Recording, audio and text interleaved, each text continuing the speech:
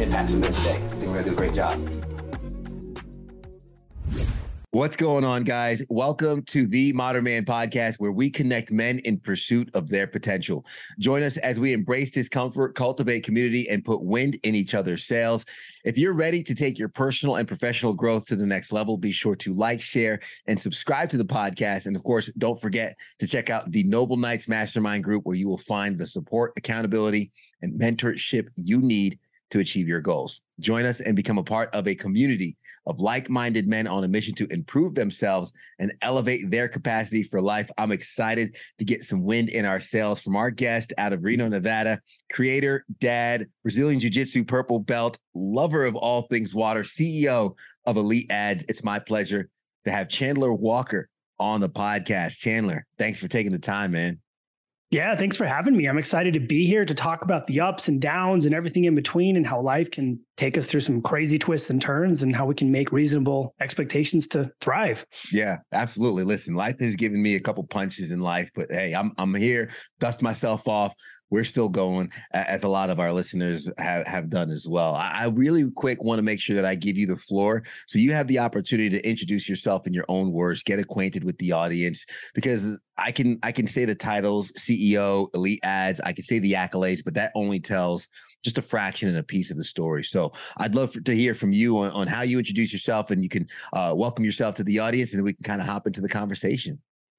Yeah, I'm happy to do it. My name's Chandler. I am a person who likes to, I'm constantly smiling. I'm trying to constantly be happy. I'm a dad. I think beyond business, one of the most important things for me is to be there for my daughter, my little girl, to actually have a dad who can be with her and not just quote unquote working for her. Because I think when we get to that realm, we lose the actual sight of what we're doing it for. I grew up with a bipolar mom. So growing up, I learned the ups and downs, the in-betweens of mental health and people who suffer from it, and how to not hate someone for where they're at. And I kind of learned to communicate with people from a place of compassion, care, and concern, and to check my ego. And I think it's one of the powerful lessons that's led me to have success in my life and where I'm at. Yeah. Hey, we could start right there, if you don't mind, in terms of that environment.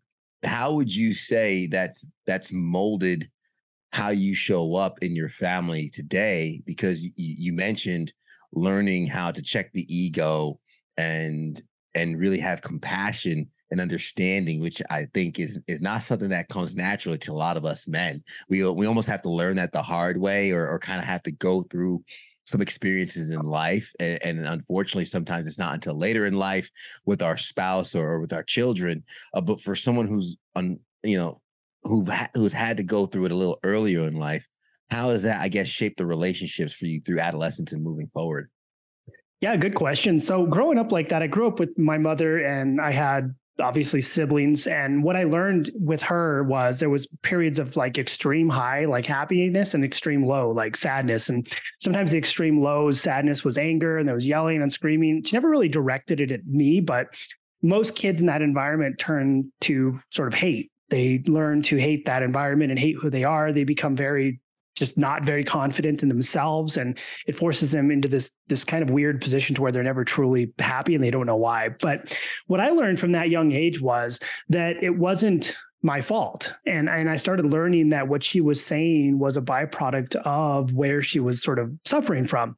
And she didn't really find a solution until my adult life. But what I recognized was that if I didn't get angry, and if I didn't push my emotions into it, then I was able to actually quell the situation. And so what it was, and maybe it was a defense mechanism early, but what it taught me was that if I didn't become emotionally involved in the situation, I could calm the situation down and remove the problem from the situation. So as I grew up, what I learned was if you have patience, if you sit there and listen to someone, if you ask questions, if you bring the conversation and the moment from an emotional moment down to sort of a logical moment, or a moment to where you're neutral, you can actually remove the problem from a lot of different situations. And take like Brazilian Jiu-Jitsu and martial arts.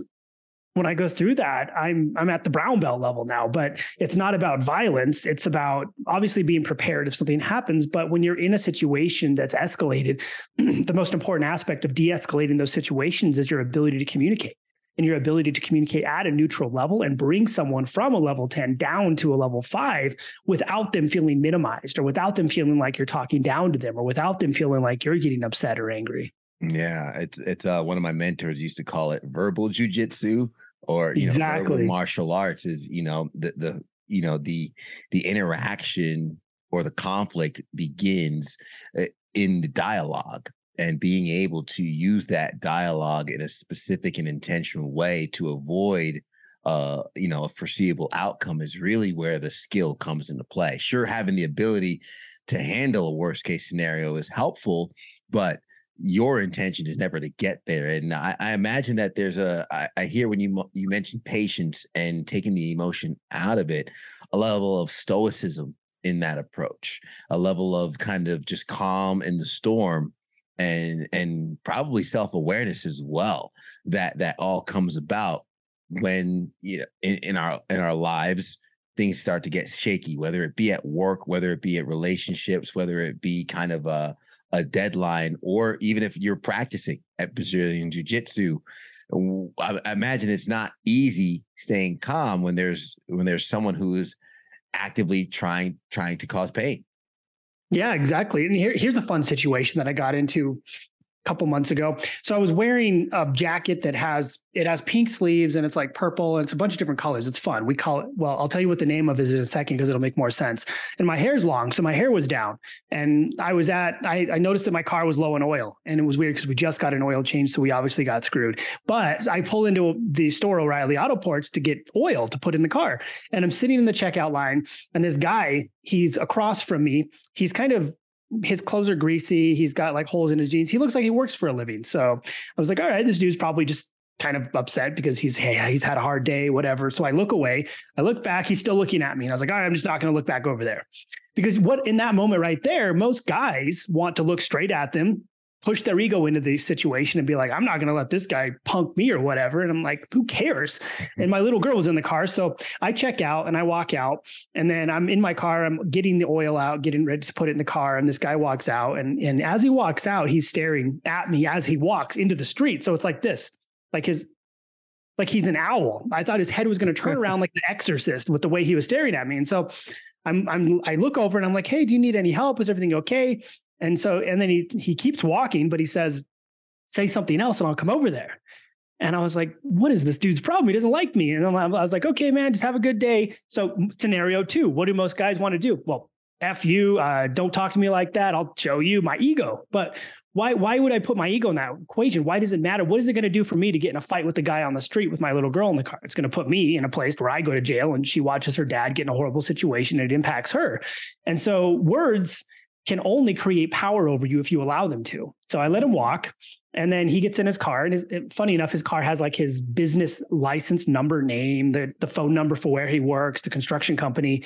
So he's like a walking advertisement at the moment. And then he gets in his car. I'm putting the oil in my car. He rolls down his window and he yells, gender fluid, gender fluid. And I was like, oh, mother of God, this guy didn't like me because my hair's long, because I have a pink jacket on. And I was like, all right, enjoy your day. Yeah. And so he drives off. Yeah, whatever, dude.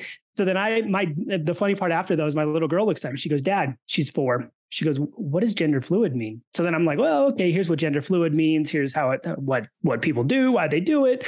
And she goes, oh, okay, well, do you think we can call your jacket gender fluid? And so from then on, we call that jacket, it's called gender fluid. So we leave the house and she goes, Daddy, you forgot gender fluid. But so I turned that situation into like a funny, humorous situation, taught her what the word means. And now we have a funny name for the jacket based on that situation. Whereas if I allowed my ego to fall into that and to really get upset and get mad at that guy and let his words harm me, I could have gotten into a fight on the street. I could have gone to jail that day. My daughter would have watched her dad get into a situation that would have impacted her for a long time. And it would have been completely my fault because I wasn't able to check and control the words someone else that used against me that don't mean anything. Absolutely, man. I love that. The words only create power if we allow them to. And that is a pretty cool name for the jacket. And I'm picturing the jacket. It sounds like a badass jacket. I should have brought it in here. It's a puffer jacket. It looks like a Patagonia. It's legit. Oh, that's what I'm talking about. And that's the thing is they can hate it if they want to. They don't understand the style, man. They don't understand the style. Growing up, going down, I know you went down the medical school route.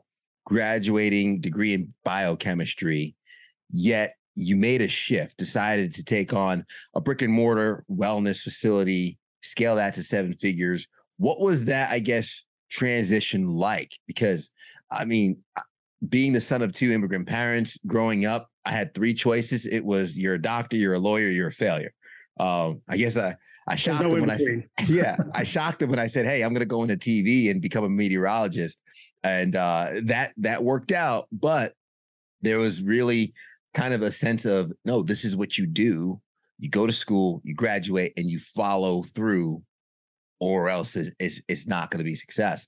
I'm interested to know what your experience was like graduating with biochemistry, and what was the catalyst that led you to altering that path?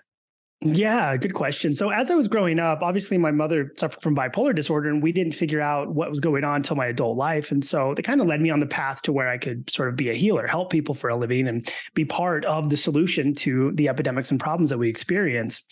But as I was going through it, and at the same time, my dad was an entrepreneur. He had a contractor-based business. So it was siding, windows, patio covers, stuff like that. He made me work with him every summer. And he said, "Chandler, you're going to work with me every summer. You're going to install siding, all these windows and these things. So that way you never want to work with me again." And that 100% worked. I realized real quick that I did not want to work with my hands for a living. So I was going straight to college, med school, anything. But I did that.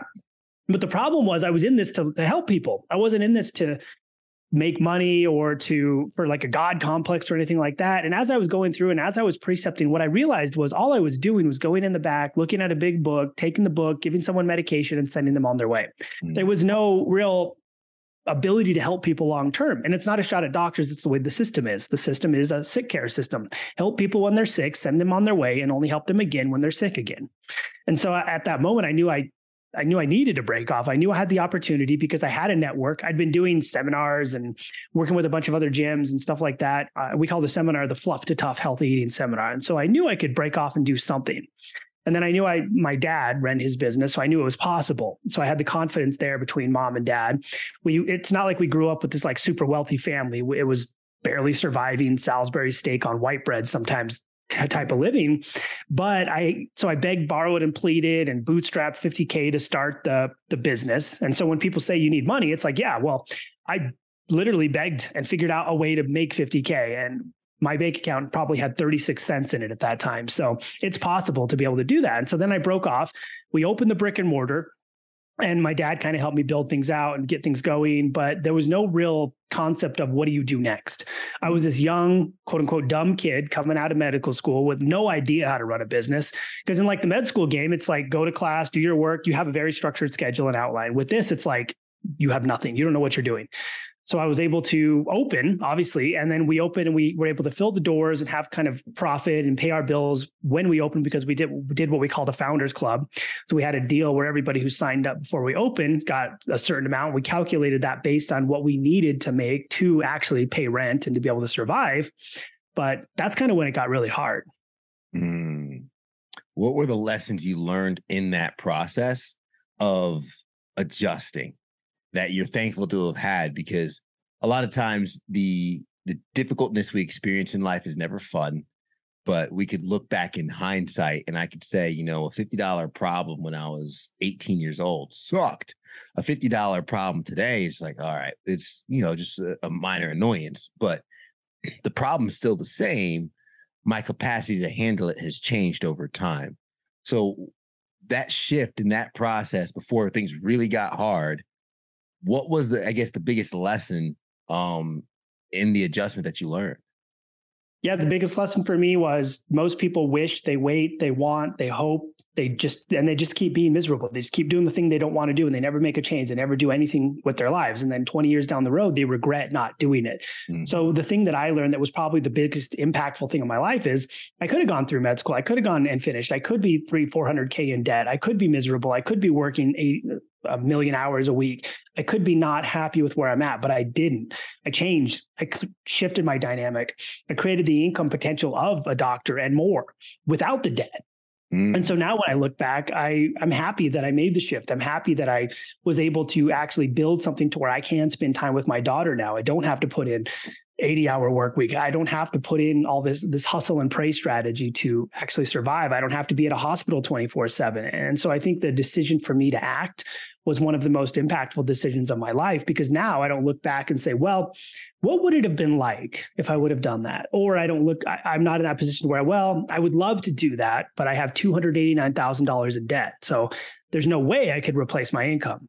Yeah. And so now it puts me in this place where I'm like, wow, it's pretty cool that I actually did it. It's pretty cool that I'm here, because a lot of other people I went to school with tell me that they wish they would have done something similar. I feel like it's hard for us to believe in the moment that there's a different option. And we could talk about some of the expectations of ourselves that we put on ourselves, maybe the expectations society and others would put on us to grow, build, support a family. And a lot of guys go through this. And you mentioned like working the 60-hour weeks, the 80-hour weeks.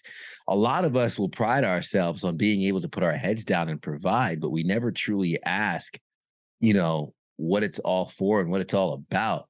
Did you have that mindset beforehand? Because being able to jump off the cliff could be scary for some. And unfortunately, so many people are stuck in their ways where they're like, no, this is what works, is what's always worked. I know a lot of well-off doctors. I'm sticking to this path. But how can you show them, the path less taken is probably more fruitful? Yeah, I think for people, we like to follow the path of least resistance. And what that means is we like to stay on the path that we're on because that's the easiest thing to do. Mm-hmm. But sometimes the hardest thing to do is look in the mirror and recognize that what you're doing isn't really what you want to do. Even if it's something you've talked about with other people, even if it's something you've been working on for years, even if it's the thing that you're supposed to, quote unquote, be doing. And people in society will say, oh, you're going to be a doctor. Wow, you're on the right path. Wow, you're doing the right thing. But internally, you're like, I'm miserable. I'm working 24/7. I hate my life. I'm not super excited about this. I don't think I like where I'm headed, but this is what I'm supposed to be doing. And at that moment, you kind of have to recognize, well, who cares what everybody says? Who cares what my parents says? Who cares what Sally Joe down the street says? Like, I'm not in a race with the Robertsons to try to have the white picket fence, the house, the car, and all the things and the job and the debt.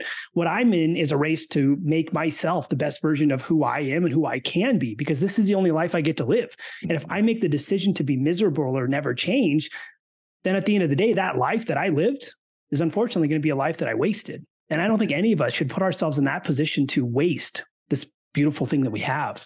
Yeah, absolutely. For anyone that may be sensing and feeling that resentment in their lives, resentment for the relationships that they have, resentment for their job, that resentment is usually an indicator that you're not working and you're not operating in your values and in your full fulfillment in what you want to be doing with your life.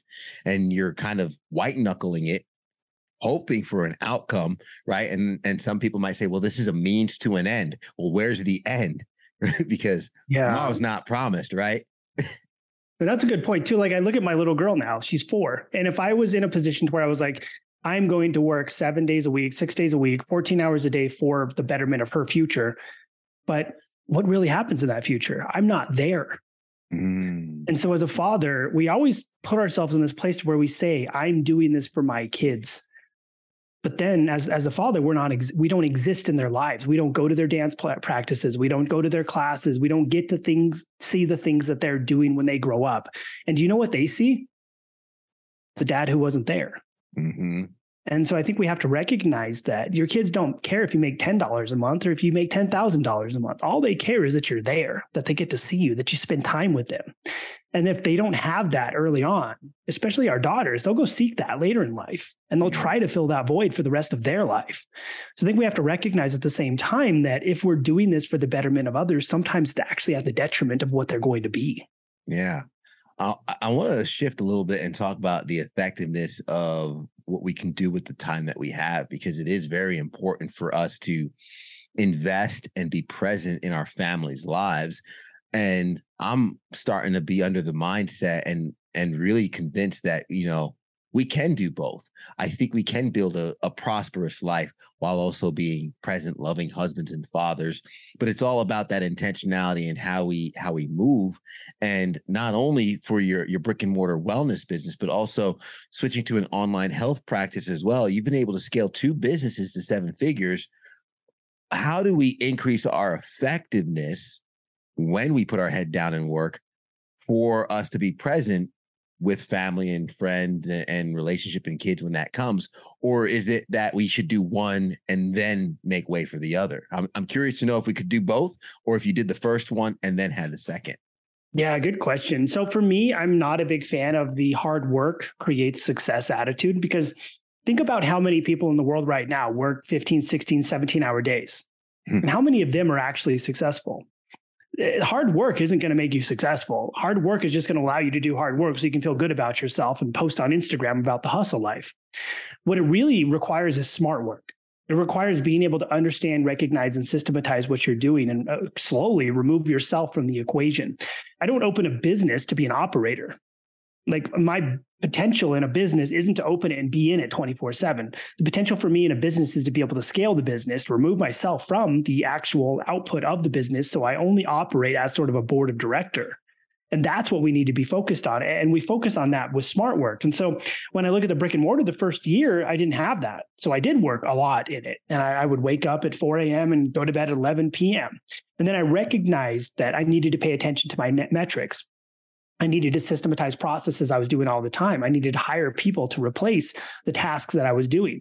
And once I started slowly doing that, I removed non-profitable programs. I only focused on the most profitable programs, introduced products as we started to max out what we had, started to put people in place to actually fulfill. I started removing the need of me from the equation. And then I built an actual business that sustained itself and built itself. And I was able to travel and do other things. And then when we built up the online platform, same thing. I didn't open the business to be a coach.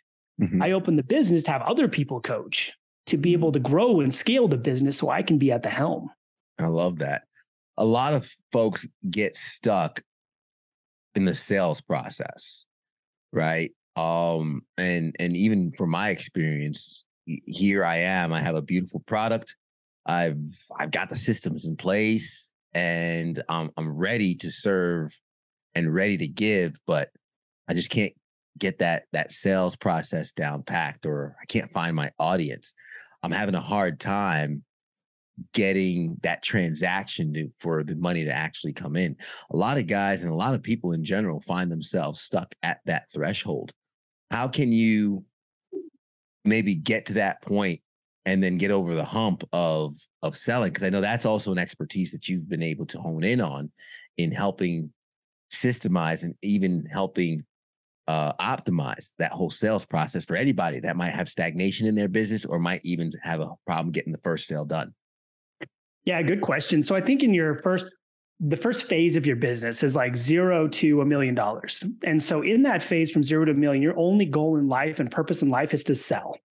A lot of gurus will tell you need like systems and fulfillment and all this stuff, but all of that needs to be pushed to the side. And the only thing you're good at in terms of building your thing should be selling your business and selling your product or service. And so when I was first building mine, I learned how to run Facebook ads by myself. There was no coaches. It was 2009. So I was basically lighting money on fire to figure out how to do it. And I did it. And so I generated leads via ads.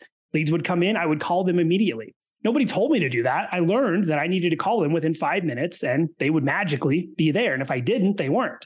So then I would run ads. I would call leads immediately. Then I would follow up with them and I would text them every month. I would send a new text out. Then I started sending emails out and started building this system to where I recognized that every day for up to the first $1 million in revenue, I needed to be focused on sales exclusively. That's it. Everything else got pushed aside. So I would wake up. I would follow up with all leads that we had previously.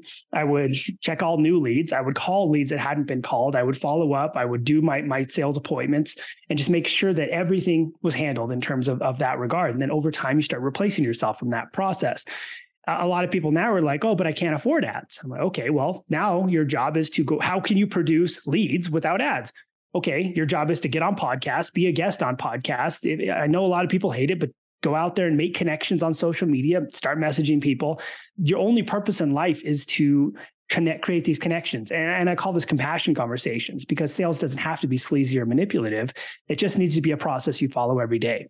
And a lot of people say, well, I don't like selling. I have this resistance to it. And my philosophy on that is, well, then you shouldn't be in business. Mm-hmm. And it's hard to hear, but if you can't sell, And if you're not capable of it and you build this resistance surrounding it, you're never going to grow this thing to a sustainable level because you're always going to be fighting your own progress. That's amazing. How did your approach change as your relationships started to get more depth? You become a father. How did your approach to business change over time? Because I'm interested to know. I know a lot of business owners, their business is their quote unquote first baby, right? And they're so committed to that growth and the scaling process. And unfortunately, sometimes that family aspect gets neglected. You've already had that honed in. I'm curious to know, how does the approach change as the responsibilities and I guess the necessity of attention to family and fatherhood continues to increase? Yeah, good question. So from the second I held my little girl, kind of everything changed for me. I recognized at that moment that I needed to be there for her, that I was willing to flip everything I was doing upside down in order to maximize the time I had to spend with her. And I wanted to be the father that was going to be there for her, not the father that was working to be there eventually for her, but the father that was going to be at every dance practice, at every gymnastics practice, every recital. And I still to this day am sometimes the only father who's at literally everything. I'm dance dad. Like I show up to dance class and I'm in there doing it with all, like the moms are teaching me how to put hair up and stuff. Like I got this now. So nice. It's exciting. But the shift I did was, and there's a quote that Warren Buffett put out that I like a lot. It says, you don't buy a dog and bark for it. I started to look at that in my business and say, okay, I'm not going to use my business to be an operator. I'm going to use my business to be an owner. I'm going to use my business to generate profit, to buy more businesses other people own or other people operate for me. And so that mindset shift took me from a place to where I was like doing sales calls and doing coaching and fulfillment to a place to where I scaled and I removed myself from fulfillment. I don't do any fulfillment. And I remove myself from the sales process. I don't do any sales. My only responsibility in the business is to drive the growth of the business and to be the CEO. And at some point to step out of that and even hire the CEO to replace me for that aspect.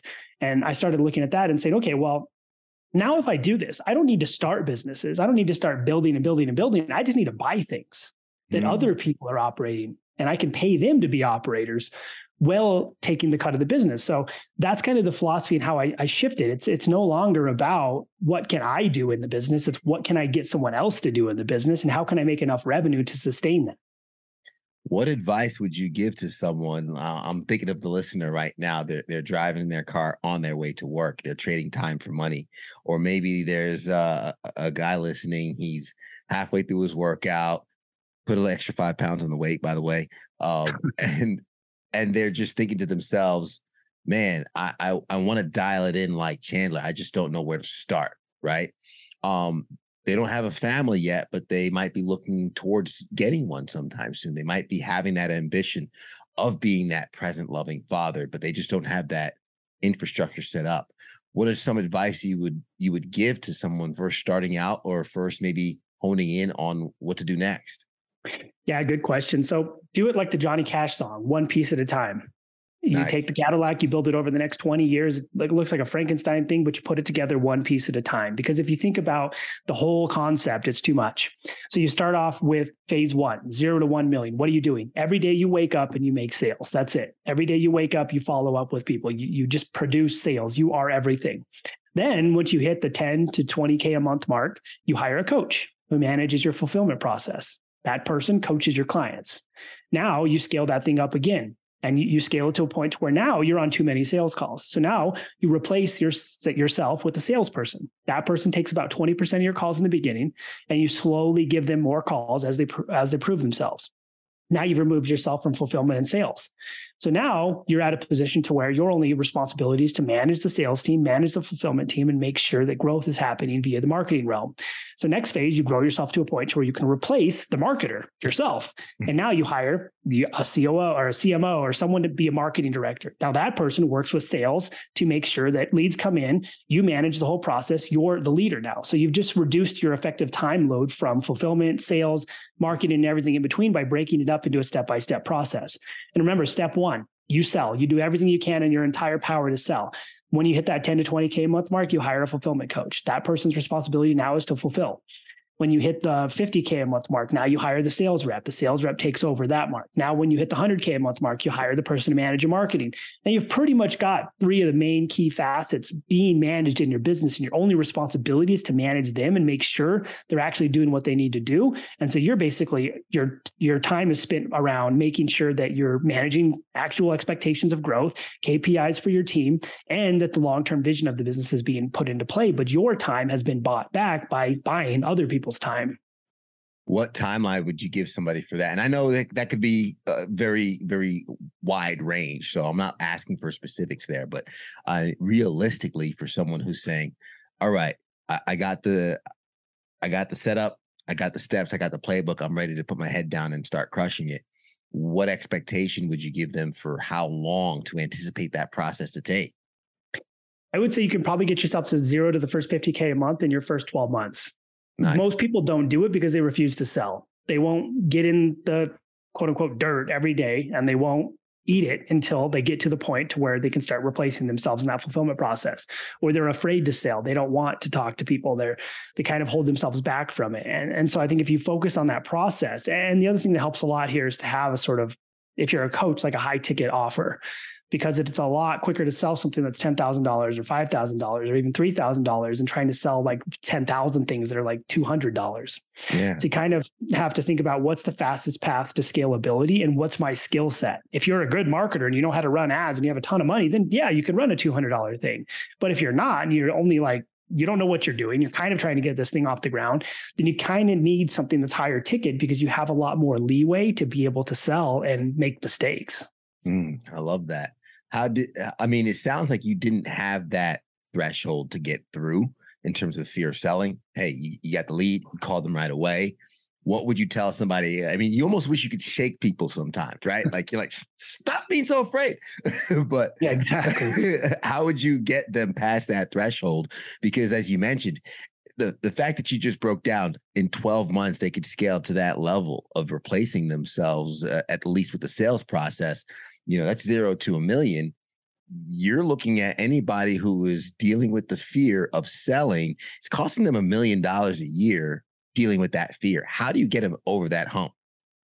Yeah, I'll be the first to tell you, I hated selling in the beginning. Every part of my being did not want to do it. I would wake up and just hate every aspect of calling these people. I did not like cold calling leads. I didn't like getting on sales conference. I hated it, but I did it anyway.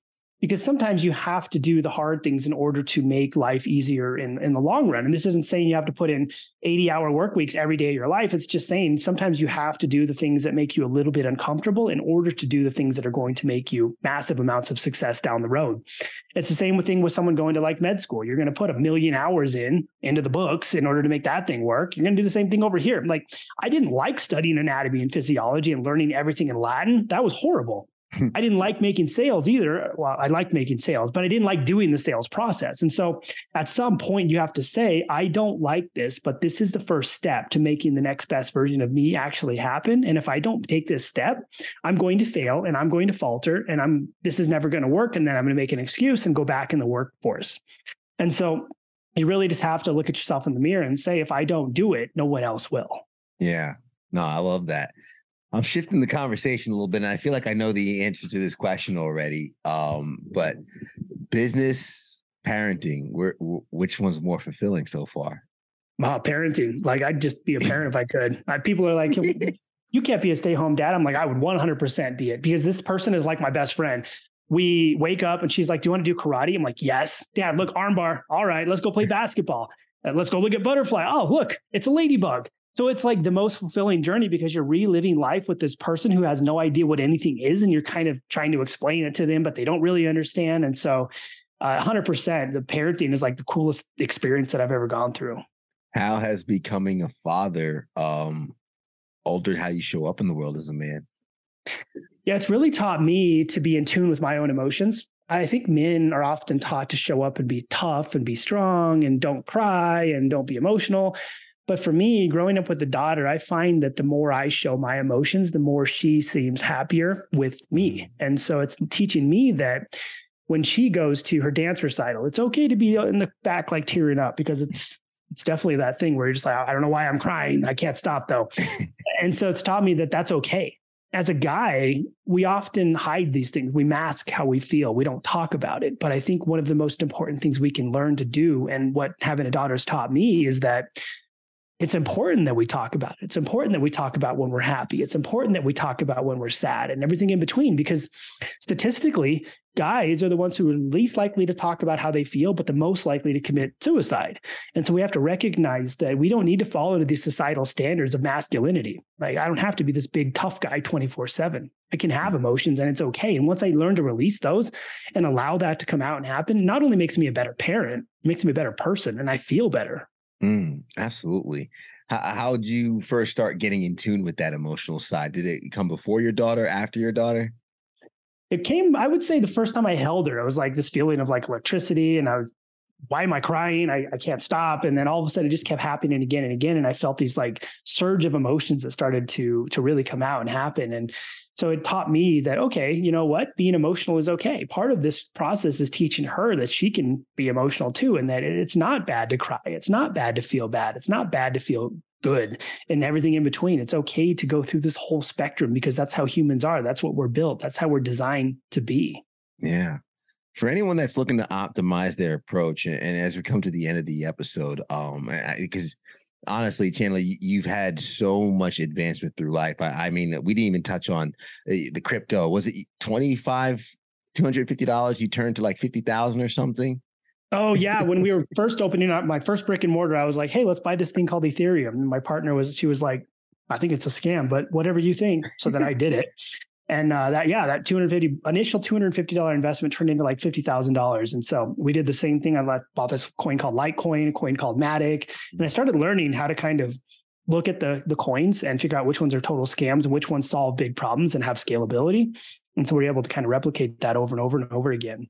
I love that. And I think that for me, I touch on that just to, I guess, highlight some of the importance of how important it is for us to kind of be malleable, but also be attentive to the world around us and where it's going and what's happening. We could have our head down, we can grind, we can work on our businesses and scale. And I'm not saying get distracted. I'm not kind of advocating for distractedness, but I'm also just advocating for, keeping an ear to the ground, paying attention to where the world is going, and kind of picking up on how we can probably leverage some of these trends in our direction. And I also want to touch on the health business focus that had 6 pillars. You had the 6 pillars of the mental health, the social health, the sleep, the nutrition, fitness, wealth. How'd you come up with those 6, and what does that mean for the foundation of how you show up every day in your life, and what you hope maybe some men listening can adopt in their own lives? Yeah. So when I came up with the 6 pillars of wellness, and I added a seventh one recently, was in the brick and mortar, I probably met with 3,000 or 4,000 different people one-on-one, and we worked with them, we talked with them, and figured out what was the most important aspect of someone becoming overall well. And because I came from biochemistry, I have like a scientific mind. You figure out what's going on, then you start mapping it out, then you create the mind map, then you all of a sudden have a system, and then you can see what the problems and issues are associated with people. And so what I figured out was, number one, people always walked in and their mental health was wrecked. Didn't matter, man, woman, whatever. If mental health was not in order, everything else was going to fail. It didn't matter what diet you started. It didn't matter what you did. Anything you did, it was all going to go down the drain if you didn't get mental health in order. Number 2 that I found was social health. If you walked in and people were telling you that you sucked, that you weren't going to make it, you were wasting money, this was a dumb idea, you were going to immediately fail, because you were already, it's like inception of the brain. They're rewiring your brain to think bad thoughts, to think horribly, to think that you can't make it. The third thing that I looked at was sleep. If someone's sleep wasn't optimized, it was going to impact their mental health. It was going to impact the way they felt about themselves and others, and no amount of nutrition or fitness could fix that. Then the next thing we looked at was nutrition. So nutrition had to be organized in a way to where it was based on something that was sustainable for people to do, and not something that was like a diet. So it wasn't like keto, pescatarian, a 48-hour Hollywood cookie diet, or everything in between. It was, what foods do you like, and how can you make this work in sort of a balanced macronutrient composition that allows you to do this when you're at work, when you're at home. So that way it's sustainable and doesn't make them hate themselves when they fail or cheat, quote unquote. And then the next thing was fitness. Fitness was less about going to the gym and like wearing a nipple tank and like just smashing weights. and more about how can you make this thing sustainable and fun? Because the most important aspect of fitness for me is bone density, which is one of the single biggest predictors of longevity of life. So, hey, if you like going for a swim, go for a swim. If you like going for a hike, go for a hike. If you like doing CrossFit-y stuff, do that. But figure out what's sustainable for you that's not miserable, because nobody likes going to the gym.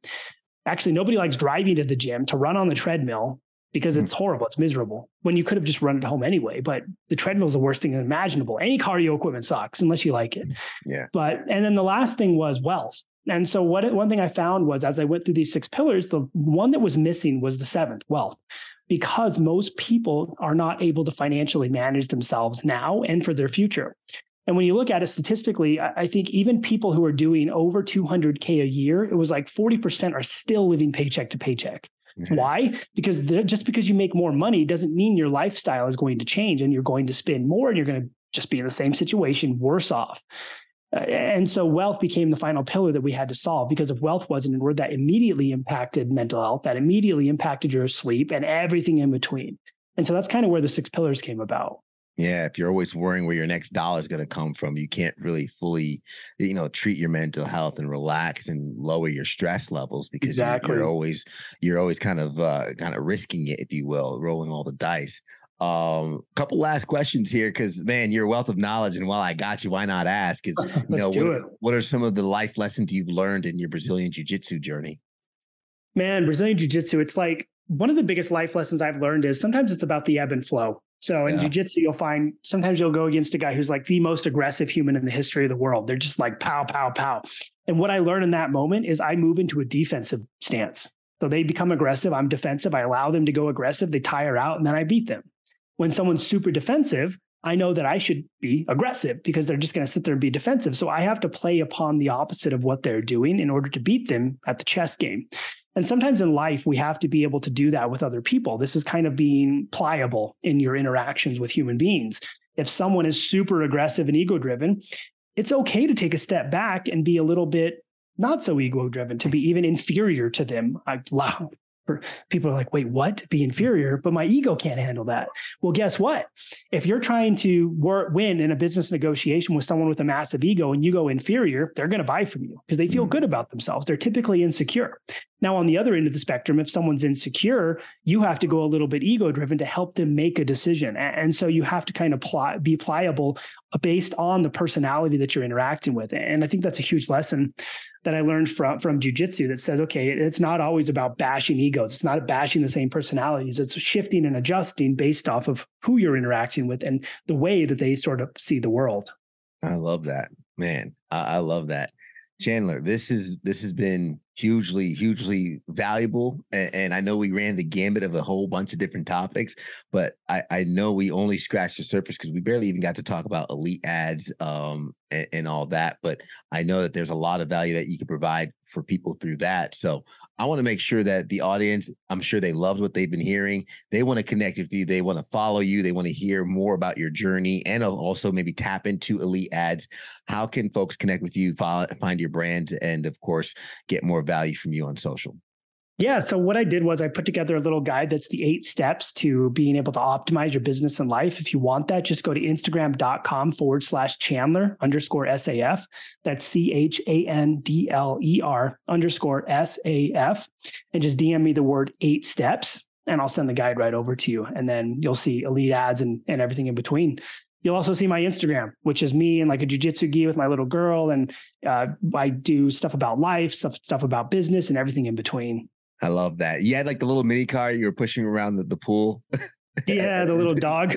Yeah, that was great. But I'll be sure to have that link and that information in the show notes so folks can kind of go right to your links and get those details. And last question here, Chandler. It's usually the heavy one, so I don't mind if you need to take a couple seconds to think about it. But it's what's something that you've seen or something that's happened to you in your life that shapes the way you view the world as a man. Yeah, I think one of the biggest things that's happened to me in life was the beginnings of my business. It's hard. It's always hard in the beginning. You start to become sort of defensive towards people. You start to become sort of almost even have hatred towards people because of how many people come in, how people sort of like roll you through the dirt sometimes in the beginning of business.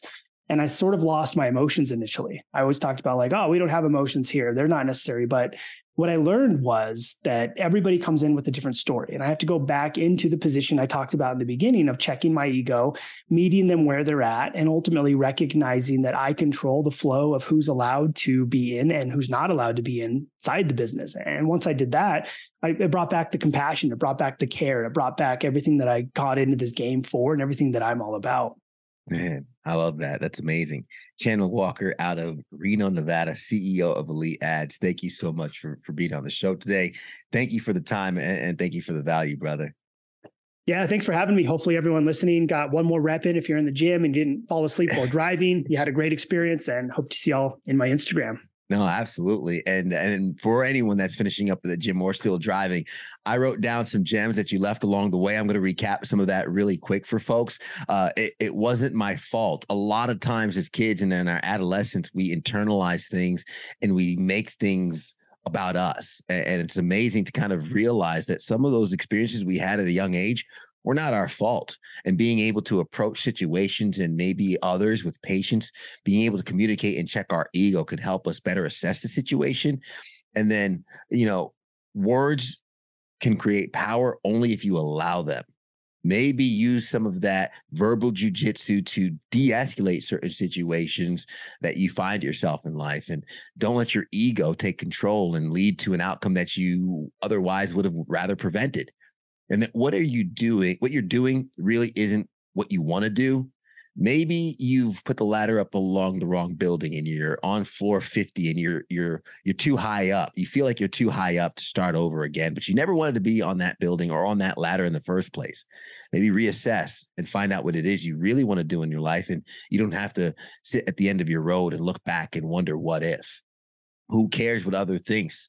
Sometimes we attach ourselves to the titles, the accolades, more so than our true values and what we really want to do in life. And we don't exist in their lives. We exist in ours. We have one to live. Start working your business, systemizing things. And so you can remove yourself so you don't have to trade time for money for your whole life. That way you could be better present and be there for your family, your loved ones, your friends, your kids. And also leaning into that sales process, especially at the start of business. You don't buy a dog for it to bark and then bark for it.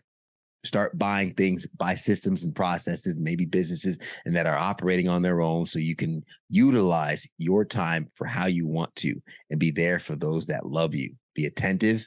And of course, also make sure that you know it's going to be hard at the beginning, but the juice is going to be worth the squeeze once you get to the end. Speaking of the end, I'm glad that you guys made it all the way to the end here with us. Make sure you hit that like button, subscribe to get a new episode each and every single week. Share this with a friend you know can get value from it. It's the best compliment you can give us. And as always, make sure to leave us a rating so you can let us know how we're doing, because that's the only way we improve. Thanks for making it to the end, guys. And as we always say, everybody wants the sunshine, but they don't want the rain, but you can't get the pleasure.